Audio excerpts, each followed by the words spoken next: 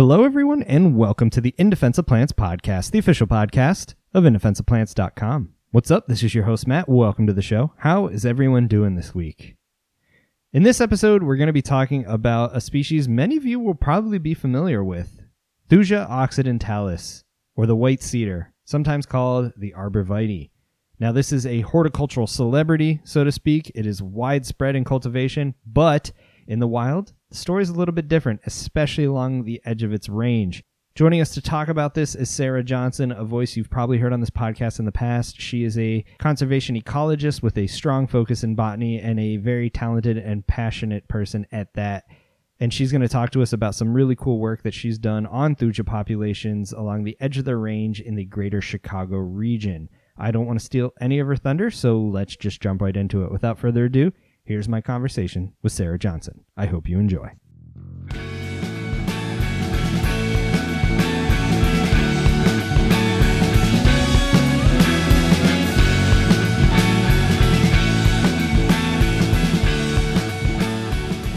All right, Sarah Johnson, welcome back to the podcast. Now, for everyone listening, if you supported the show through Patreon, this is a voice you'd be hearing a lot more of. But today, for those that don't support the Patreon yet or have not listened to previous episodes, let's start with an introduction. Tell us a little bit about who you are and what it is you do. Hi, my name is Sarah Johnson, and I'm a plant ecologist with the Illinois Natural History Survey, which is a research institute within the University of Illinois Urbana-Champaign. That's awesome. And so the latest episode that you were on, we talked about some of the work you did for your master's research on McBridia alba. And today we're talking about some other interesting, fascinating realms that you have sort of ventured into throughout the years and really kind of looking at plants from more of an ecosystem, human impact sort of perspective. So welcome back. Happy to have you on talking about this. Thanks for having me. Yeah, I'm excited to announce that this work is the result of a lab project. My grad advisor, Dr. Brenda Milano Flores, facilitated this work with the Illinois Tollway. So we were doing some work up in the Chicago region. And it is my first official publication, which I'm thrilled about, especially since this work's been a few years past now. We started this work in 2018, I believe. So it's been a few years since we conducted this work. It really has been that long, huh? Yeah. So, a lot of my work while I was in Illinois was actually out of state. So it's nice to represent Illinois a little bit too. So. Yeah. And you mentioned Illinois. Obviously, most people, if they're tangentially familiar with Illinois, will think Chicago, and a lot of this work took you up to Chicago, but that to me is a unique area, not because of the city, not because of anything human related, but because of its wonderful glacial history. Yes, it has a lot of diversity in terms of types of ecosystems. So I think when people think of Illinois, at least I think of the Grand Prairie, which is definitely a large portion of the central part of Illinois, but the cool thing about Illinois is it's a long state, top to bottom. It's about 6 hours to get from north to south. So you encompass quite a lot of habitat in that span. So everything from more bottomland forests to, bluff and river communities, you get all of those things within Illinois. And so what makes it really neat is those areas are differentiated in some ways by what was glaciated and what was unglaciated. So after the retreat of continental ice sheets at the end of the last ice age, there was this Wisconsin glacier, which covered a lot of the northeast portion of the state. So think of the area surrounding Lake Michigan. And that was around 25 to 20,000 years ago-ish. And this glacier advanced and it retreated lots of times, and it deposited moraines and sand, which one cool thing I learned was that it actually filled the ancient Mississippi and changed its course to where it is today. It created sand prairies and dune habitats. That melting ice flowed to create lakes and streams and ravines and bluff communities. So it's really formed a lot of really unique features throughout Illinois. That's probably my favorite thing about people like us that grow up north, that experience the landscape and then come to try to learn the landscape, is you really can't avoid the glacial history. I mean, it is the most recent epoch in our history, and when you start to learn about sort of the geology and the resulting biology that's come from it, you realize just how much of an influence that ice sheet continues to have on the landscape today. Yeah, and the assemblage of plants that grow there.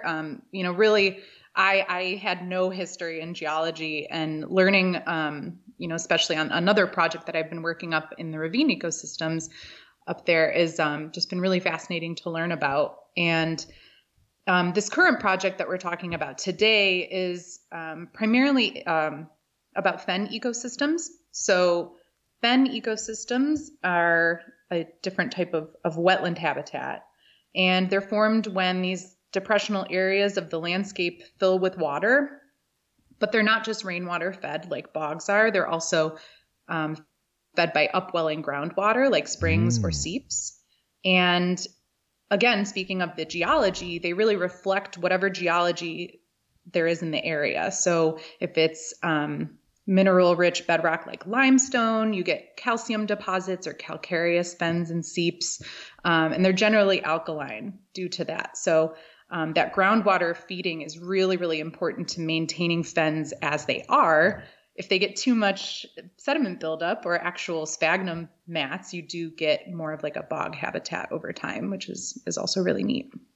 Right, and that's an important distinction to make. Is it's easy to look at a wetland and say a wetland's a wetland, a wetland, but they all have different hydrologies. The hydrology influences the chemistry, and the chemistry influences the plants. And that, to me, was the big sort of mind blow, was when you finally see a fen and you get to terms with what's going on. It isn't this acidic bog where the pH is super low. It's really percolating up through what I called growing up liquid rock, or the water is so hard up there. I can't tell you how many chunks of limestone or calcium carbonate I've had to peel off of aquarium filters in my ears. Oh, I remember showering at my grandparents' house when I was a kid, and it was just like mineralization all over the shower head. Like it was nuts. So therein lies why fens have hypothetically a different plant community than a bog per se. Yeah, exactly. And they are at risk, like bogs are, for peat mining and other types of mining for minerals. Of course, also they're not well liked. Unfortunately, they're filled a lot for development purposes.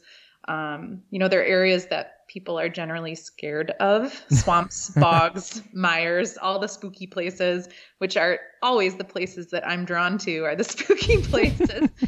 But yeah, fens were pretty common throughout the Midwest. And then, they're globally at risk, I would say. They're a rare ecosystem, but they are definitely rare now in Illinois. I don't know how many fen ecosystems there used to be, but there's only about a dozen left in Illinois now, which is, I think I read, fewer than around 250 acres. Wow. And of the 250 acres left, calcareous fens are even more rare, with only around 14 acres remaining. And that's mostly in that northeast portion of the state.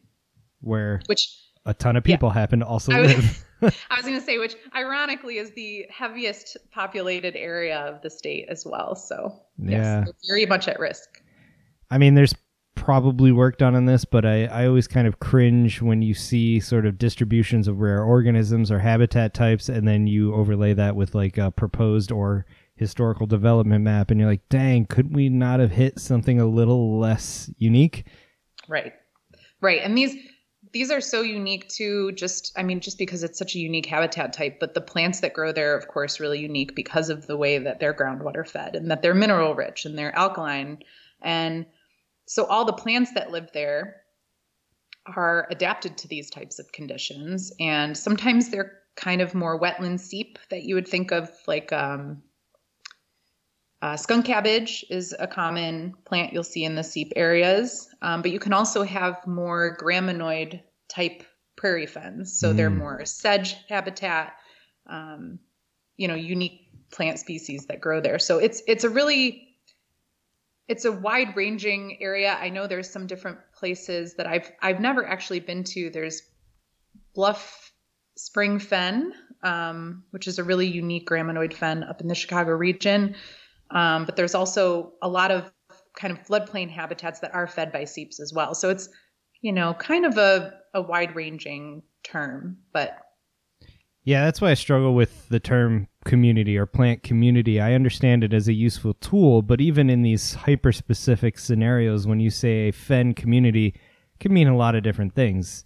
And It depends on what the dominant vegetation is, and the players are always sort of a hodgepodge admixture. And, seed dispersal and distribution into habitats that are super isolated and weird like these is this whole topic unto itself. But, I think of like seeping fens that are almost on cliff faces versus like a marl fen that we used to find in New York, where it's more of a flat, swampy sort of habitat. And like you could not have picked more different vegetation communities, but they're still a fen.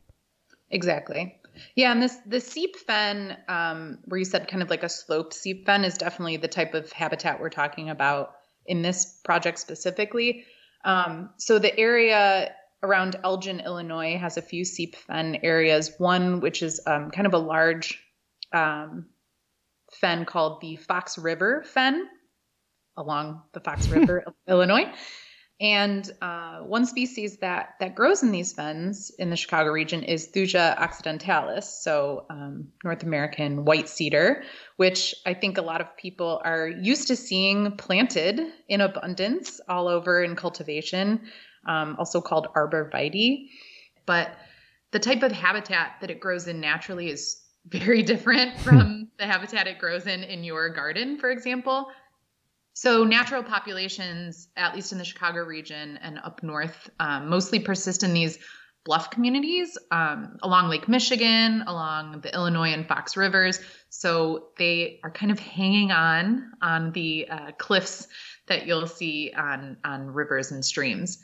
And I think the key to that is that there's sloping areas. Some of these areas have seeping groundwater, or they're on the slopes to seep communities. And they're sometimes rich soils, but they're also shallow soils that are well draining. So it's very important for Thuja occidentalis to have well draining soils that aren't consistently inundated with water. So that's, I think, an important thing to note, because we're mentioning fens and the fact that they're groundwater fed and they're typically wetland habitats. But when you're seeing Thuja growing, you're not seeing them growing in the wetland soils. You're seeing them growing where the water table might be high, but you also have these sloping areas nearby. Right. And so it's a cool tree for a lot of reasons. I mean, there's huge cultural significance to it and stuff like that. But, you look at a species that is so widespread in cultivation and then look at where it grows in the wild and you go, there's a huge disconnect there. And I'm always fascinated by plants that have different behavior, so to speak, in the wild than they do in cultivation, or at least cultivation would suggest they're not as finicky as they seem to be in the wild. But when you look at, say, a BONAP distribution map of Thuja occidentalis, sorry, we looked up pronunciations before we started, you realize it truly is a northern species that, follows Appalachia down, but probably doing that at high elevation. And when you see it in places like northern Illinois, you kind of start to ask, like, okay, is this just the edge of the range of that species? Yeah, exactly. And it definitely is at the extent of its range in this area of Illinois. You don't really see it extending into the Midwest really at all. Of course, the northern areas like Minnesota and Wisconsin and Michigan and New York State. I think there was that really cool paper that came out about the ancient cedars along the Niagara Escarpment, I believe. So yeah, just to think about the types of conditions that they normally live in, I think is really fascinating. Yeah, if you do botanizing, you see these tiny thujas holding on. Thujas, I'm gonna keep doing that. Thujas hanging on these cliff faces, and then you go to someone's yard and you're like, oh, there's a 30-foot tall one right there.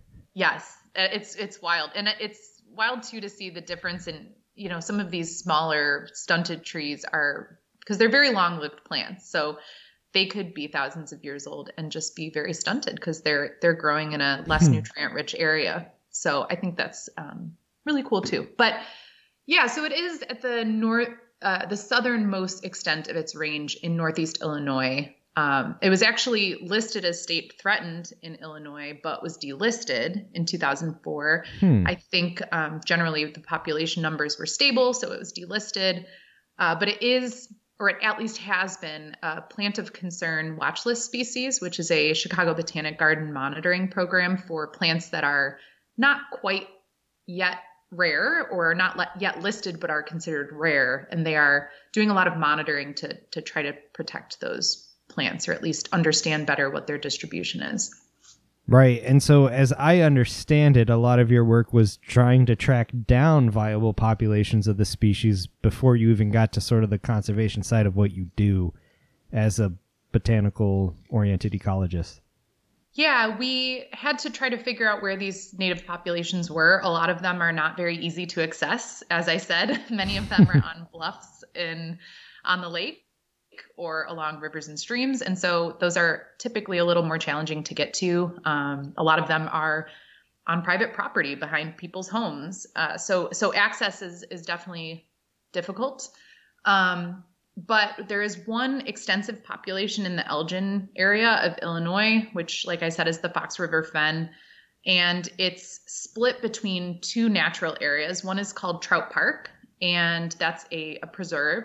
And then there's also a place called, which we call the Chicago Junior School, because it is actually the site of a school, which is really neat to see, because it's kind of a in progress being restored building that was a school that children went to, and is in a beautiful little habitat.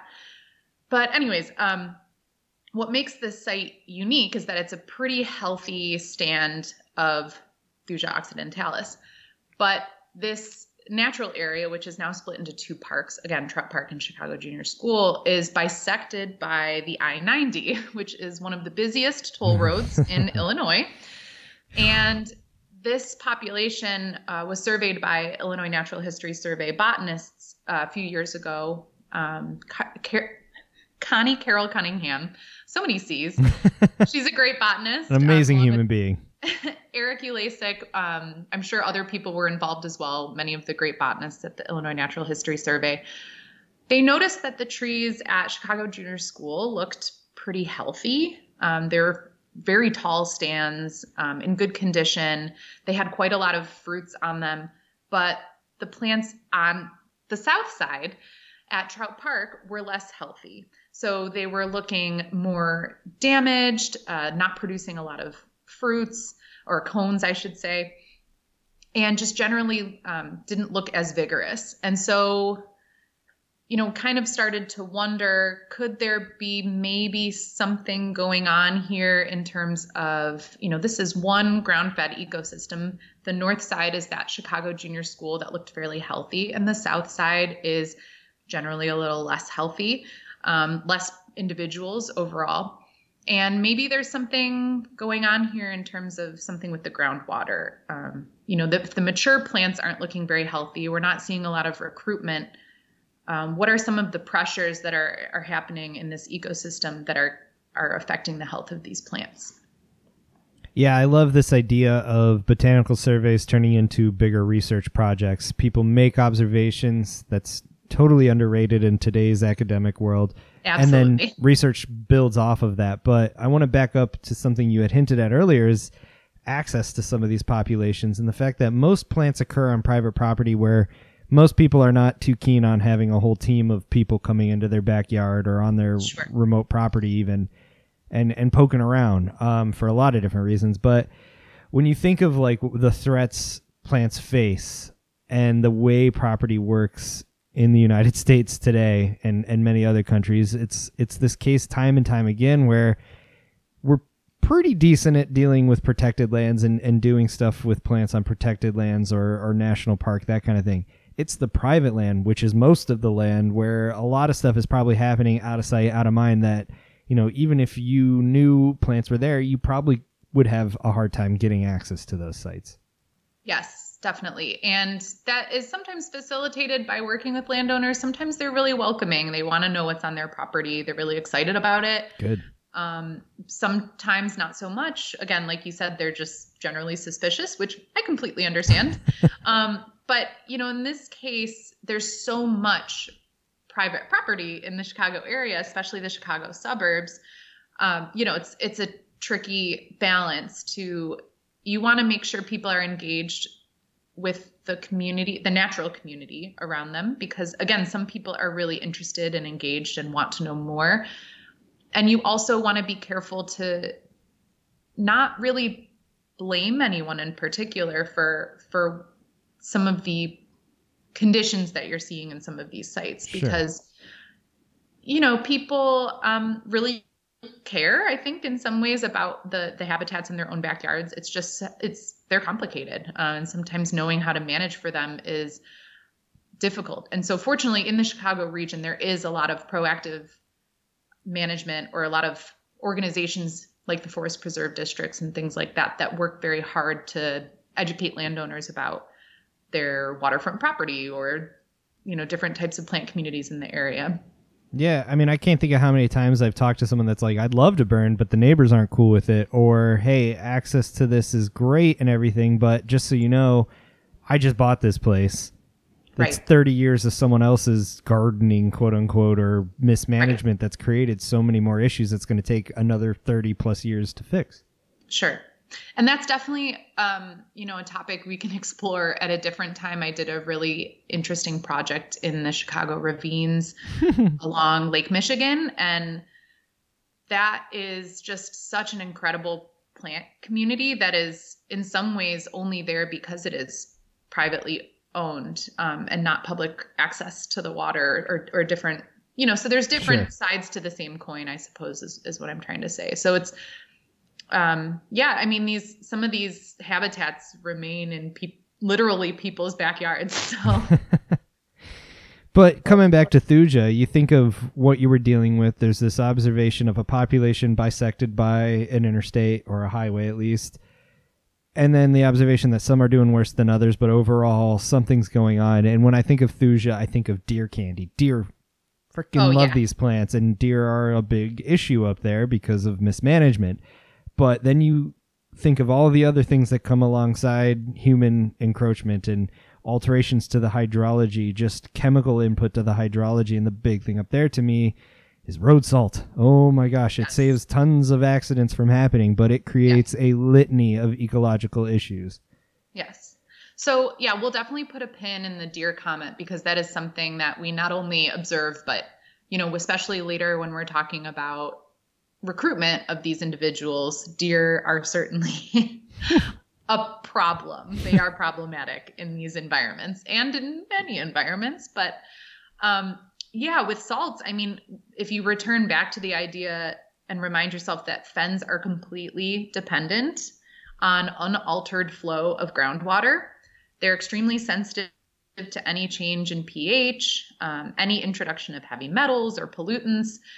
These ecosystems are very sensitive. And again, when you consider they're only fed by rainwater or groundwater, the quality of that water can definitely affect the plants that are growing in those habitats, because they are adapted to the types of conditions that they evolved in. So when you introduce anything novel to those environments, even over a long period of time, really that's, again, where we were wondering, is there something to be said about these road salts impacting these mature individuals of these populations? And you mentioned road salts. The types of salts that are used in road salts are primarily NaCl, sodium chloride, but there's also a lot of other types of road salts that are used too. But they can get into the groundwater from other ways too, from, agricultural runoff or septic system runoff.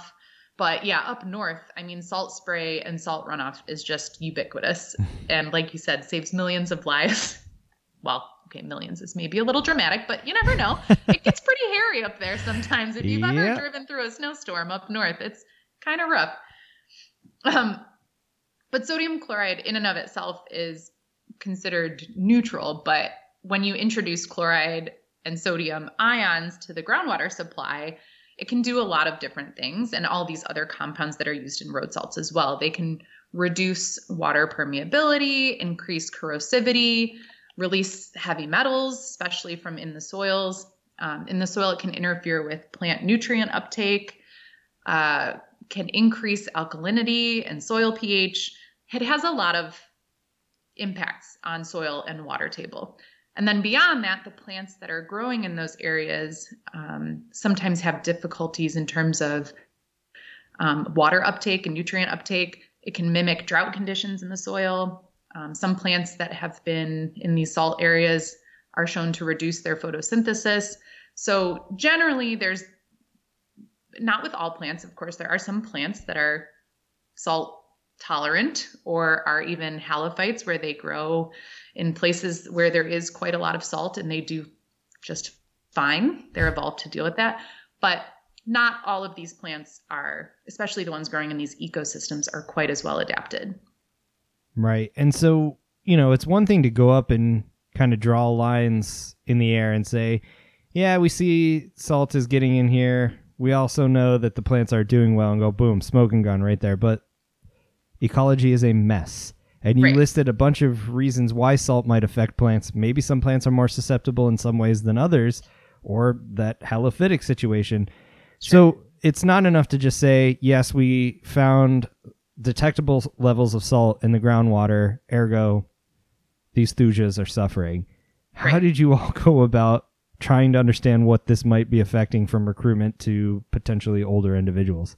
Sure. Well, the reason this was kind of taken on as a lead is that the Illinois State Geological Survey has been doing fairly consistent monitoring at groundwater wells in that area for a few years. Especially, there was some construction on the I-90. There was a reconfiguration of that road, and so they had been monitoring it pre and post the reconfiguration. So a lot of the people that work through the Research Institute are contracted to kind of do some of these assessments as well. So the positive, and again, what made us kind of lean into this is not only do we know that the Illinois Tollway uses on average about 45,000 or more tons of salt per year on the Illinois tollways to maintain safe driving conditions, we know that there's been at least a history of monitoring in the groundwater at these sites. So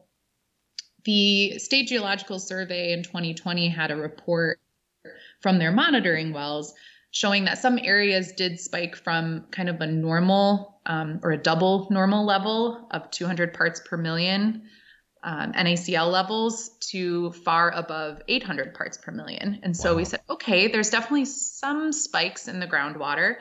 It tends to happen not at the times of year you'd necessarily think. You're using more in the winter, but then they would kind of flush in either the spring when rains are seeping that down into the ground and into the groundwater. And also, after certain construction activities had occurred. So maybe there was a culvert that was moved and so groundwater had been changed. So there's all these different components that were considered as part of that survey.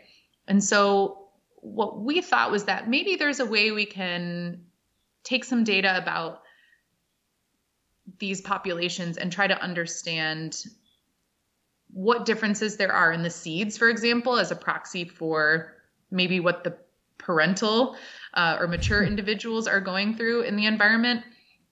Are there any differences in the ability of these seeds to germinate between populations? And we also took some soil samples to see if what was reflected in the groundwater was also being reflected in the salts within the soil. That's a lot of things to consider, but I'm really happy you kind of drilled in at the seed stage because, as we mentioned at the beginning of this conversation, this is a widely distributed horticultural celebrity. We know that the adult trees can handle vastly different conditions and vastly different climates than what you see them in the wild. And when you think about the biggest bottleneck to any plant population, it's really that transition from seed to seedling. Yeah. It's so cool that you focused in at that point. Yeah, and we, to be honest, didn't do a lot of work with the mature individuals, but we did, of course, take at least, understand how big the populations were.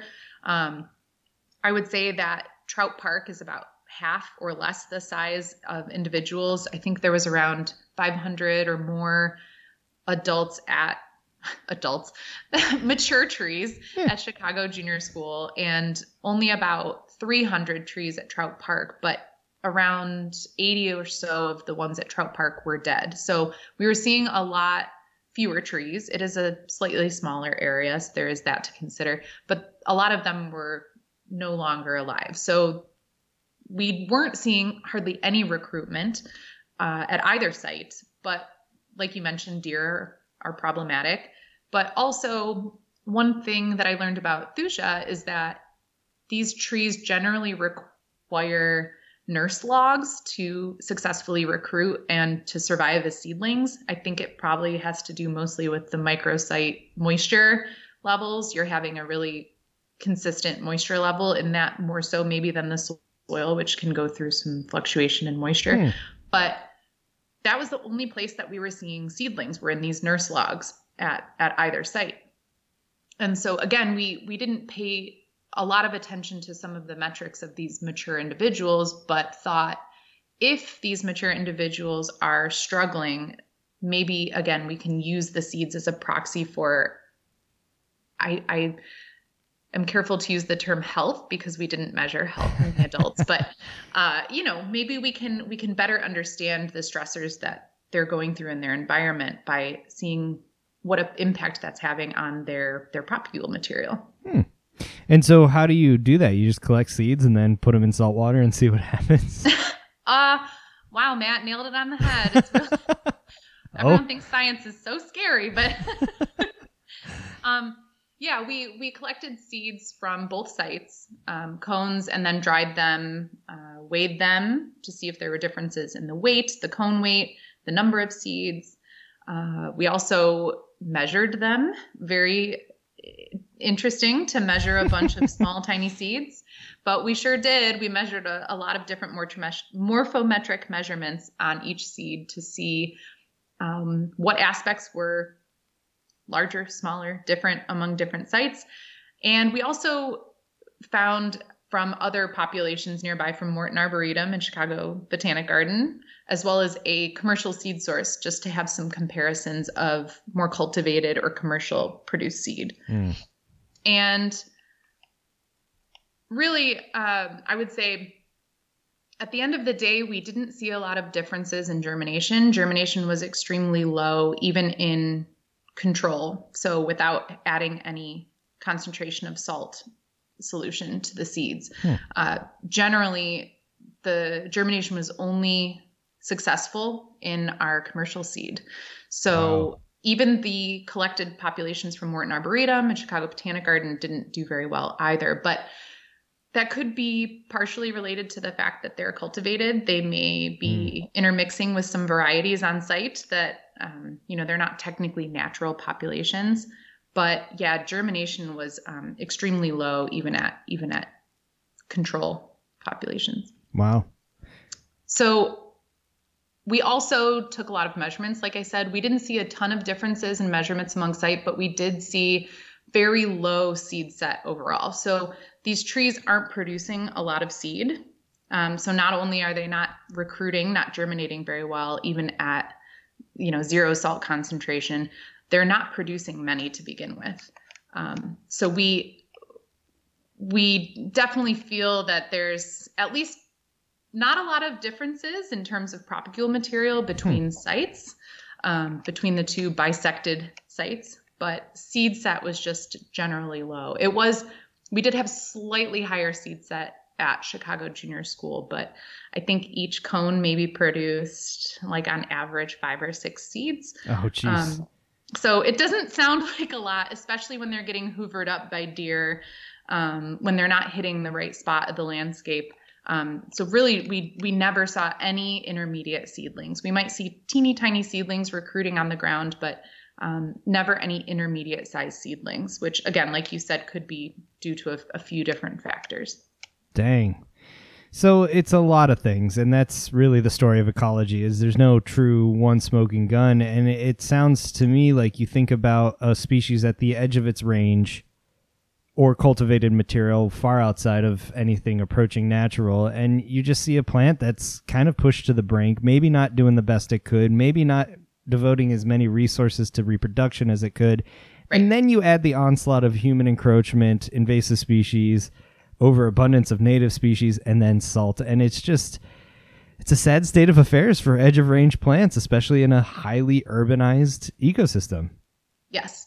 Yeah. And I think it's important to note that, this is common in conservation, this death by 1,000 cuts. But again, if you're having herbivore pressure already, and then you add this element of basically changing the chemistry of what makes this ecosystem tick, it's certainly a component to consider. And there's more work that can be done here. We do have other parts of this project that I'm not going to talk about too much because they are not currently published yet. But what's really cool is doing a lot of this work with the soil and trying to understand the microbial communities, which is being conducted by some of our colleagues at University of Illinois Chicago, Nick Glass and Chris Whalen.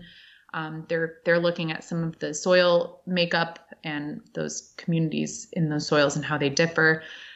Again, we did see better germination overall in those control, and it progressively decreased as you add more salt to the solution, which makes sense. I mean, that's pretty ubiquitous across the literature, I feel like.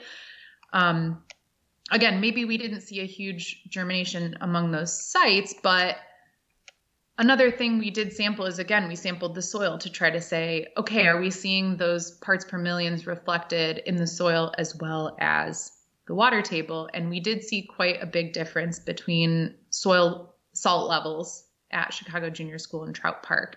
And generally, Trout Park had much higher sodium and chloride levels in the soil.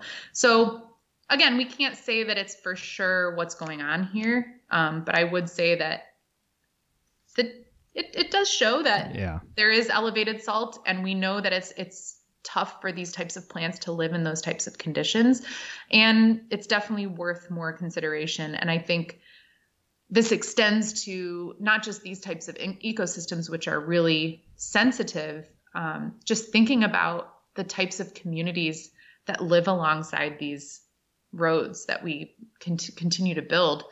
When I say that this toll road bisects these two natural communities, I mean it literally bisects the two communities. Like, you're in the site and there's a banked area, and then the thruway is right there. And then if you go down the bank on the other side, you're in the other side of it. So, that water flowing from north to south is different on either side of the road.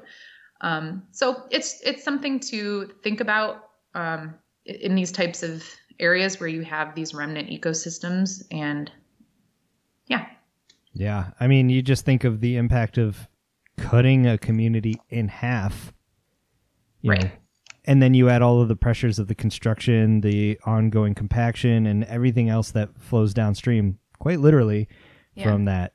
It's alarming. And so, kind of early days, but it's one of those questions like, is Illinois still going to have thuja populations in the next few decades? It's you can't answer that. I know that, but it's one of those things you have to sit and go, like, this is kind of how extirpation leads to extinction over time, is these edge of range contractions. What's the new edge of range? How is that changing? And it's important that you did some experimental work on this too, because you have much more confidence in the conclusions and recommendations, at least from a management perspective, to say, no, it's really pointing towards a few major onslaughts. Right.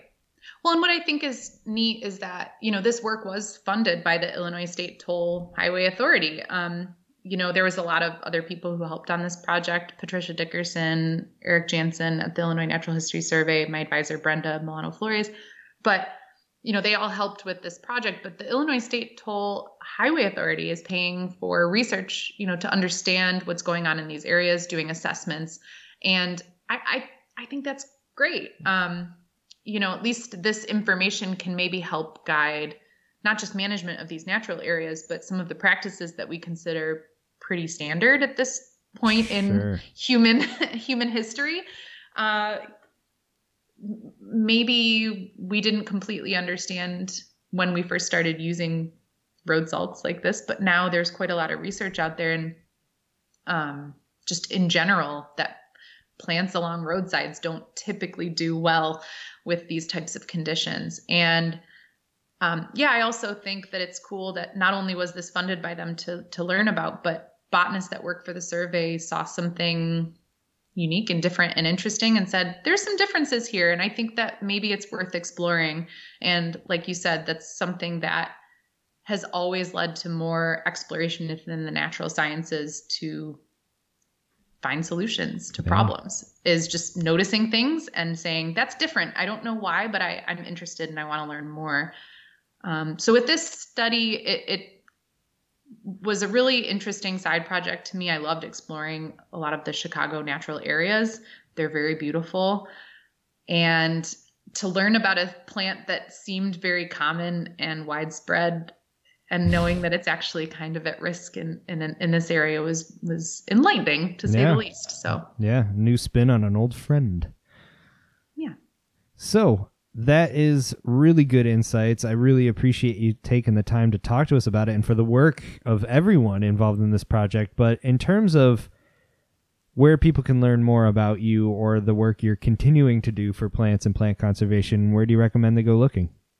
Sure. Well, this morphometric differences work on Thuja occidentalis is very recently published. It's in the Just In section of Botany, the Canadian Journal of Botany. So you can look up our Just In abstract.